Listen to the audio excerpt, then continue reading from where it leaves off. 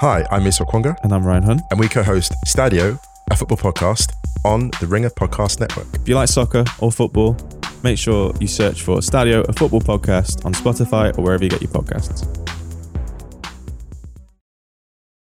This episode of The Town is brought to you by FX's Feud, Capote versus the Swans. The second installment in Ryan Murphy's Feud anthology tells the story of acclaimed writer Truman Capote, once a confidant to society's most elite women, whom he nicknamed the Swans. Starring Naomi Watts, Diane Lane, Chloe Sevigny, Callista Flockhart, Demi Moore, Molly Ringwald, and Tom Hollander. For your Emmy consideration, visit fxnetworks.com/FYC. This episode is brought to you by Jiffy Lube.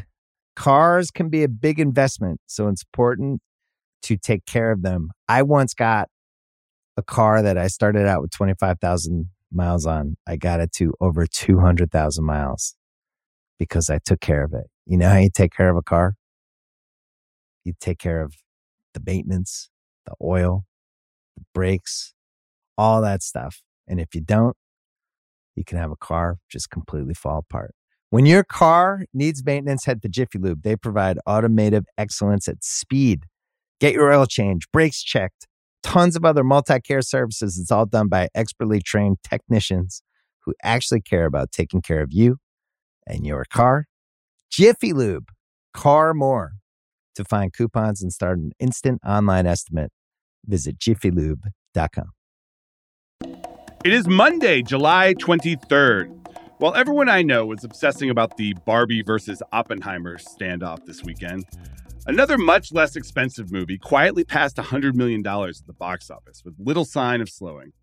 Sound of Freedom, a $14.5 million child sex trafficking drama starring Jim Caviezel, the Tom Cruise of faith-based movies, is absolutely killing it.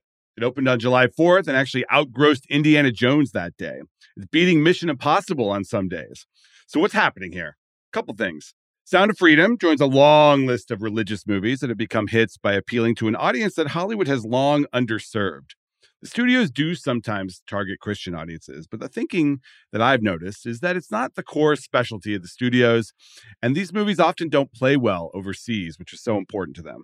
Second, this movie in particular did some pretty unique things. It was made back in 2018 by Mexican director Alejandro Monteverde.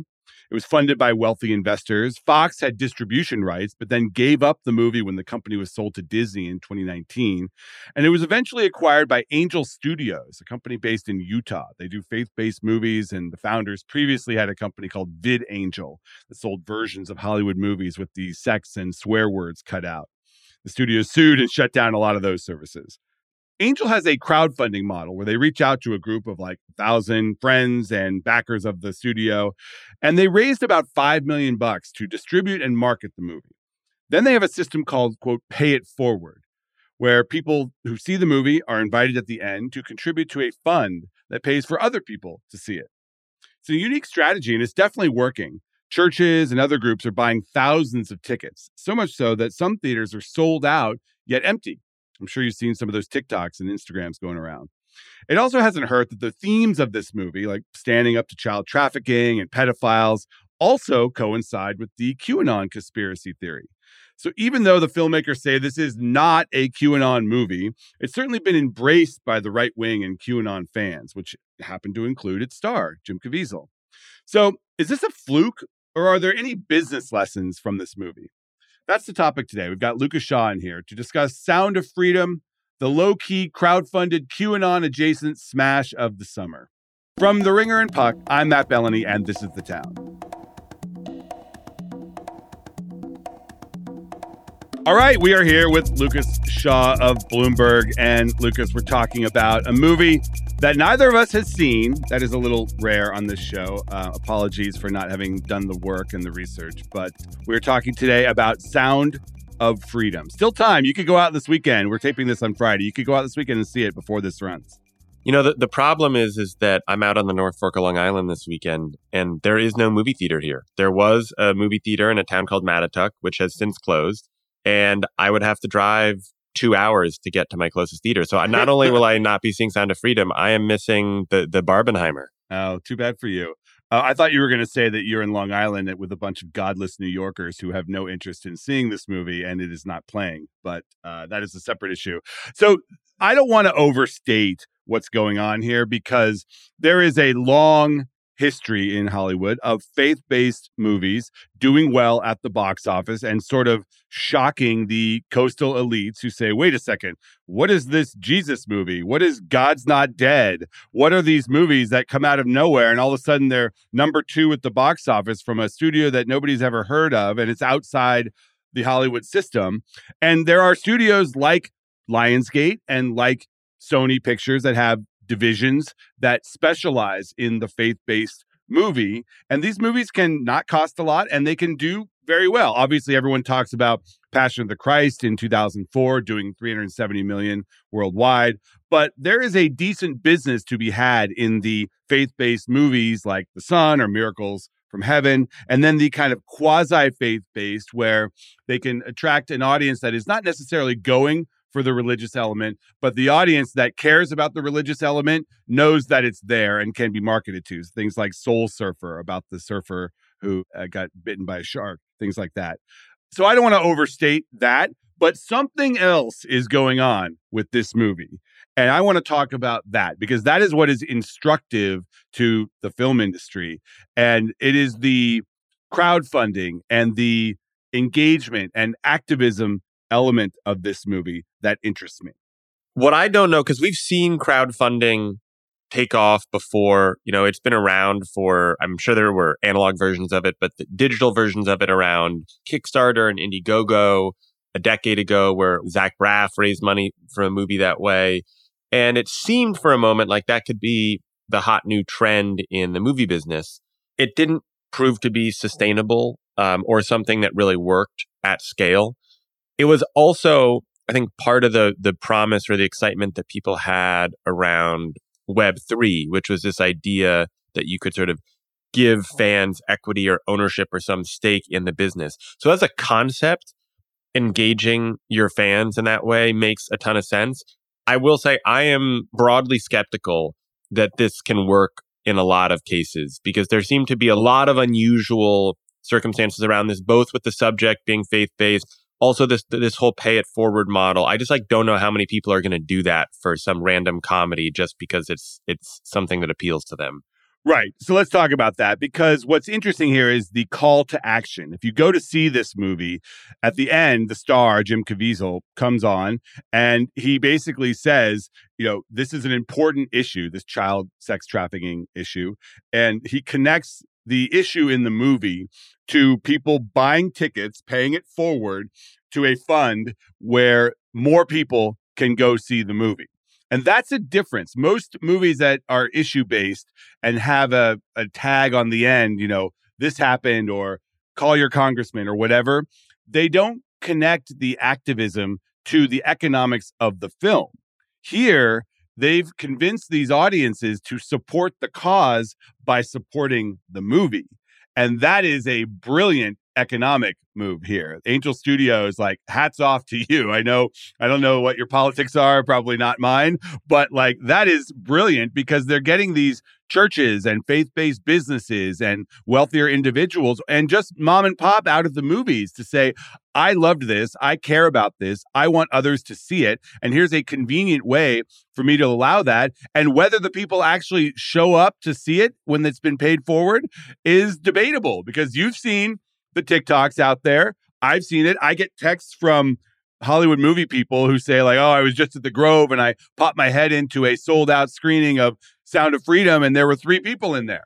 And it's because I believe they are buying tickets based on this pay it forward system and then putting it out there either with Instagram ads or whatever to people to come see it. Sometimes they do, sometimes they don't. What do you think is the attendance rate for people who get a ticket paid for by them? I don't know, 20%? I honestly don't know. But you also don't get to 100 million just because of that. I've had people text me also saying I popped my head into a screening and it was 3/4 of the way full. And these are not just the faith-based QAnon crowd. Jim Caviezel, the star, is out there proselytizing about QAnon, and he sort of the themes in the movie are kind of QAnon adjacent. It's not overt, so they can say this is not a QAnon movie. But if you know anything or watch the documentaries about QAnon, you know there is a pedophile element and sex trafficking, and this movie stands up against all that. So it does appeal to that. And Jim Caviezel's a big star. He's like the Leo DiCaprio of the faith-based crowd. When he's in a movie, it's a big deal. So He is Q. he is not Q. Yeah, you clearly have not watched the documentary on HBO. It's excellent. I have watched that documentary. Okay, so you know that Jim Caviezel is not Q. But he is a big fan. They got Donald Trump to go to a screening. He sat through the whole thing amazingly. And it's now something that if you are in that crowd, you now feel it's the Barbie of the faith-based crowd. If you don't see it, you're going to have FOMO. Well, look, it has outperformed a lot of far more expensive and more hyped movies this year. I forget if we've talked about it on the pod or just offline, but I think you're probably right that it has hurt the performance of Mission Impossible. I think so. I think that crowd, the older crowd that may have just gone to see Mission Impossible because they love Tom Cruise, is going to see this. But I guess what I'm curious, given the subject, do you think you'd ever see a traditional studio experiment with this type of model? Or what about the smaller studio, like an A24 or to some extent a Neon, they have an audience that cares about them, that's passionate about it? Would they respond to a call to action, or is the way that they're more likely to make money from those super fans by like A24's little store where you can like buy a t-shirt or buy a sweatshirt? Well, that's different. That's a branding thing. And what I see as the biggest comp here is something like what Participant Media does. Participant is Jeff Skoll's media company. He's an eBay billionaire, and he has a film company with a dual purpose of making good quality films and also having a social element to those films where there's activism and a campaign, and they do a lot of this advocacy stuff around their films. But I don't recall, and I'm sure I'll get an email from David Lindy, who runs it, or someone else there. I don't recall Participant connecting the advocacy to the actual promotion of the movie, where you can go to this website and you can buy tickets for other people to see this movie and spread the word. And that is different because there's a lot of advocacy that goes on at the end of certain movies. You know, you go to see an environmental documentary or you go to see something that has a cause at its root. And typically the Hollywood studios have created campaigns around this, but not to see the movie further. They do it to raise awareness of the cause. That's what's so innovative here. And I do think studios should be doing it. Why not? If you can do this in a tactful way and say, like, if you care about this, donate here and we will show this movie to children on, field trips or whatever. That will spread the message of the movie while also raising its box office. Yes, if you care about the female empowerment message of Barbie, please pay it forward. The Warner Brothers Discovery executive pay packages really need you to pay this forward and send the Barbie screenings around the world. But, I mentioned it before. This is not just the QAnon crowd that is seeing this. I mean, if you look at some of the exit surveys and stuff, and even the guy, Neil Harmon, did an interview with Bloomberg where he said it's clear evidence of a filmmaker knowing their audience and how to reach them. This one has taken on a life of its own. You see Marines, veterans saying, we've got to help these kids. So that is an example where the messaging of the movie is getting around and it's reaching beyond just that core faith-based group. Apparently, Latinos are over-indexing on this movie as well. It's a Mexican filmmaker who shot in Colombia, and the child trafficking issue is resonant. And the Latino audience tends to be a little bit more religious than other audiences. But this is not just a right-wing phenomenon. Well, we don't know that. But you can fill a theater or gross $100 million with primarily a conservative audience going to see it. But you're right that it is not just a fringe right-wing phenomenon, and it is not just QAnon. It is touching on all those different audiences. You have these movies or projects or songs or certain things that make a big splash, get a big following, and people are always quick to try and draw some conclusion from it. And sometimes you absolutely can, and sometimes you can't. And so I, again, am mostly curious if anyone if this is a one-off or not, right? Like we talked about faith-based movies at the top. Like, okay, Passion of the Christ happens and everyone gets really excited about faith-based movies. But it's not like there's some big new faith-based hit every 3 months. No, but they do come out. The faith-based movies, especially around the Easter holiday and things like that you do see them a lot. And a hit like God's Not Dead does spawn sequels. There's like the whole Dinesh D'Souza genre of movie where it's like the skewed documentaries that appeal to the right-wing crowd. Those come out and they do okay. It's not that unusual to see these movies do well in theaters. So that's why I hesitate to say, oh my God, this is out of nowhere. Sound of Freedom is a new paradigm. It's not. We've seen this before, but they are doing it in a way I think that is innovative. And, this whole notion, I loved this. There's a conspiracy theory to go along with this, that the theaters were somehow sabotaging the movie. Like the projector would malfunction and people would post and be like, they don't want us to see this, which is amazing. It's another like victimization tactic where it's like, we are the oppressed. You got to go see this movie to support it. Like Adam Aron, the CEO of AMC Theaters, is like, are you kidding me? Why would I sabotage people coming to our theaters? Like, we want people we're desperate for people to come to our theaters. It's amazing, but it's effective marketing. Like, this is the whole thing. If you are an underserved audience, when someone tells you we care about you and nobody else does, that's effective. Yeah, it's the movie equivalent of the nobody believes in us sports trope of teams that are underdogs that sort of come out of nowhere and get inspired that way. Yeah, the notion that any theater wouldn't want a movie to perform right now is pretty laughable. I know Adam Aron would probably show snuff films if he could, if it would bring an audience to his theaters. Yeah, I don't know how the meme stockholders in AMC feel about that. But also, I mean, because there's so little coming out after Barbie and Oppenheimer. I mean, couldn't this movie just hang on forever? What if it ends up hitting $150 or $200 million? It might. This episode is brought to you by Cars.com. When you add your car to your garage on Cars.com, you'll unlock access to real-time insights into how much your car is worth. Plus, view its historical and projected value to decide when to sell. So when the time is right, you can secure an instant offer from a local dealership or sell it yourself on Cars.com. Start tracking your car's value with your garage on Cars.com.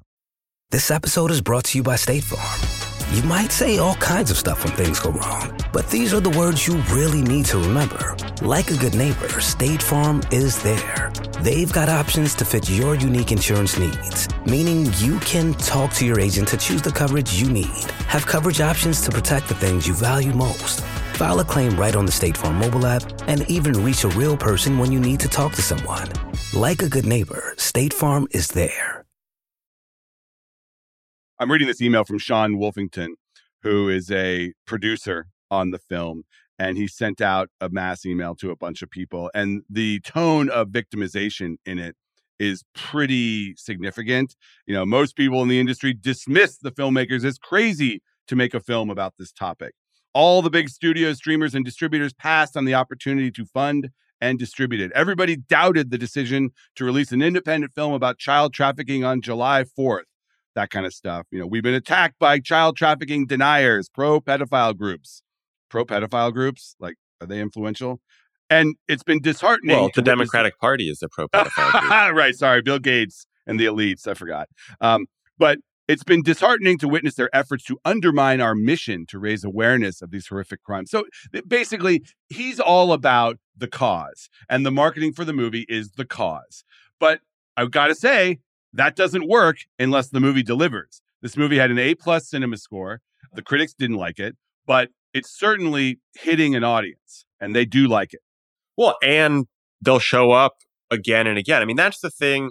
One of the great mysteries, I would say, that all media companies are trying to figure out right now is how to more effectively engage superfans, and this is a premier example, right? Like there was a study released recently about the music business, and there's been a lot of conversation in the music business about this concept of the superfan and how to get them to pay more, because part of the problem in traditional streaming is everybody pays the same price for Spotify, YouTube, Apple Music, Amazon Music, whatever it is. But there are people who are willing to pay more. The folks who will spend $1,000 to go see front row Taylor Swift, people who will buy 4 CDs of a K-pop group. And there's obviously the same thing in traditional film and TV. You've got the people who have the Disney annual pass. And I think there's a belief in media right now where, with so many businesses on somewhat shaky footing, as we discuss every week, engaging the superfan and getting them to spend even more money is one path forward, which is why I think some people will take lessons from this, because it's clear that you can get folks to pay a little bit extra or on top of the norm. And if you had a movie where that director or actor had superfans, getting them to do more than just like buy some merchandise, but instead, pay extra for a ticket or something. So soon they're going to be asking us to leave a tip when we go see a movie. You don't already? You think that mess you made just cleans itself up?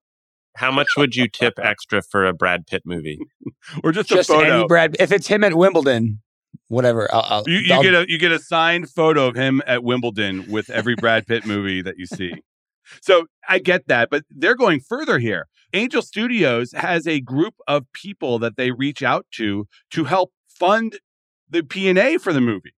Their fans, their super fans, are not just passive experiencers of this content. They are helping fund the distribution and marketing of that content. And that's the whole model, is they have this group of the angels that they reach out to and say, we have this movie. This is what it is. Would you like to come on board? And if it's successful, you get 120% of your money back. And it helps put this content that we all love out into the world. So that is sort of the ultimate expression of fandom, is to literally become involved in the release itself. Is there a subject or a movie that would make you donate in that way? Oh, interesting. Scientology. I love Scientology stuff. If there was a Scientology movie that kind of exposed a lot of the inside of the church, even more than Going Clear, which was fantastic, but I would help that. I want to ask you a moral question, though. Do you think that this strategy is dishonest, of getting people to fund these movie theater tickets that are maybe used, maybe not used? I mean, obviously, the theaters are going to take the money. I had someone suggest to me that maybe they get a more beneficial split of revenue from the studio, because that they need to account for the fact that empty theaters don't sell a lot of popcorn. I don't know that that's happening. I actually kind of doubt it, because I don't think that they would need to. They're just happy that these theaters are sold out. But do you think it's kind of a dishonest strategy to buy tickets for people who don't actually show up? I don't think it's dishonest if you say you're doing it, which they are. Well, they say donate money so people can go see this movie. Then, yes, they make them available and they put Instagram ads out and they get the word out that you can come see this movie for free thanks to these donors. But if people aren't doing it and these theaters are empty, it does feel a little bit like you're throwing your money away. I think the connection between I'm buying this for someone else and then that ticket actually reaching someone else, like that's the part that's the fuzziest to me. Again, I don't think it's dishonest. I don't think it's immoral, but I would want to know how they're doing it. But half the money is going into the pocket of the studio, which is then going into the pocket of these executives. And these people they're not making that connection. They are saying, I care about child sex trafficking. I'm going to donate money so more people can see this movie and raise awareness of this issue and experience what I just experienced and loved. And yet they're essentially paying a tip or extra money to this studio that may or may not do what they want, which is to get more people to see the movie. Well, the studio, they're trying. The studio is obviously trying to get more people to see the movie. You're basically giving money to a cause you believe in and ignoring the fact that there probably are a couple of people who are getting very rich off of that. Or you're either ignoring it or you're okay with it because they've produced something that you think has an important message and provides value to the world. Great. But, there is a difference between a religious organization, which is ostensibly not a for-profit organization, and a business, Angel Studios, which is a for-profit company that has this element as a business element. Yeah, I mean, I do wish, just as a reporter, that they disclosed the breakdown a little bit, because it feels a little bit like they can inflate the numbers. Well, they clearly are, because they're not accounting for actual attendance. There was this trend in music where people would package their album with concert sales. And so people got to claim huge album sales because what was really happening was people wanted to go see the concert. And as part of that, they got an album. But Billboard stopped counting those for... Billboard said cut it out. However, it does still happen in some other countries. And it does, I think, still influence some of the global numbers that get reported, which is why you then look and see like there are all these K-pop acts who are at the top. And part of it is because it's tied to concerts. Part of it is because they sell like multiple versions that just become collector's items. Nobody's actually listening to all that stuff. They're just buying it. And this is sort of similar where, sure, the theaters are somewhat full, but there also are definitely a lot of tickets that have been sold just because people want to support the cause. Yeah. And it feels a little dishonest. The other distributors in my ear, in my text messages, are upset about this because if you really look at it, it's wealthy people, it's devotees, it's church groups and others buying out theaters that may or may not have an actual audience. And they want to know if this movie is getting to $100 million, are people actually seeing it? I think the moral of the story is that we need some rich religious friends. Exactly. I know. I want a benefactor. We're going to see the movie together. You and I will go together. Craig's seen it 4 or 5 times, right, Craig? Yeah, I was actually there opening night. Nice. All right. Thank you, Lucas. Appreciate the insights. Thanks, Matt. All right. We're back with the call sheet. Craig, are you seeing all these movies that are getting delayed and pushed to 2024 thanks to the continuing writers and actors strike? Yeah, Challengers I saw just got pushed to May 2024, which is a bummer.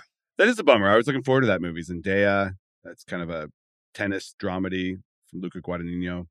But this is only the beginning. I mean, a lot of these fall movies, if this strike keeps going, you have to do long lead press. You have to get people all organized to go to these film festivals and to do junkets and stuff. And if they can't guarantee that these actors are going to be available to do it, then the studios are going to have to push. And obviously this puts more pressure on the studios to settle the strike. But I would not be surprised if a lot of these September, October movies start pushing. Which movies do you think rely the most on kind of the press? Like, do you think like the big tentpole movies, the movies like The Marvels, which is coming out in November, are those movies going to stick, or do you think it's those type of movies that will get pushed? It's something that is being debated within these studios pretty intensely right now because I see both sides. Obviously, you have a movie like Marvels or something like Dune 2, which has, Zendaya and Timothée Chalamet and Austin Butler and all of these young stars. You kind of need them to be out there promoting Killers of the Flower Moon, the Leo DiCaprio movie with Scorsese. Yeah, perhaps Scorsese can promote, although interestingly, he's in the movie as well, but I think they'll let him promote as a director. But Killers of the Flower Moon kind of depends on Leo telling people it's out there. I think a lot of these movies are dependent on the press that you get from a star. Now, the upside, and this is my prediction today, is that there will be movies that benefit from the strike and from the cleared release calendar. Something like The Exorcist, I think, could actually benefit from there not being as much competition in theaters. There's an Exorcist reboot, Jason Blum, the producer, and David Gordon Green, who did Halloween. It's a very, they do have Ellen Burstyn from the first movie, and that would have been a nice hook. But it's not star-driven. It's not star-driven, and I don't think it's dependent. It's IP. It's Exorcist. It's Halloween. You're going to see it. So the non-star-driven films should keep their release dates, essentially. I think so. Now, the problem is a lot of these are IP plus stars. Like there's a Hunger Games prequel that's coming out. And yeah, that's IP and people know it's Hunger Games, but they want to have this young star, Rachel Zegler, out there telling young people to see it. So they're in this weird spot now where these studios have to make a decision soon. And they can't count on the strike being over. So are they going to risk and kind of delay on pushing it? Denzel Washington's sequel, Equalizer 3, they've said they're not moving that. That's set for September 1. And I've heard that Denzel has done some press before the strike. So they may have some stuff that can come out around the movie. And he doesn't do a ton anyways. He has his audience and they show up. So I could see Sony keeping that date. And the movies that keep their dates are going to probably benefit from the lack of competition. And this will be probably one of the biggest challenges for movie marketing departments ever. Yeah, I mean, there are examples where actors are not available. They are on a lockdown set, so they're not available. What are the rules on using an AI image of an actor to market a movie? Has that been established yet? That might not do a lot to settle the strike, considering that's what they're fighting over in the strike. But everybody is talking right now with their representatives and with the studios about what you can and can't do. And the Guild has been pretty strict. It's also going to help these independent studios like A24. Presumably, if they get some waivers for these film festivals, they can have their stars promote the movies. And some of the indies might actually benefit from this as we head towards the Oscar season in particular. So there's a lot of politics at play, a lot of dynamics, but I think amid all the doom and gloom, there is actually opportunities here for some of these movies to take advantage.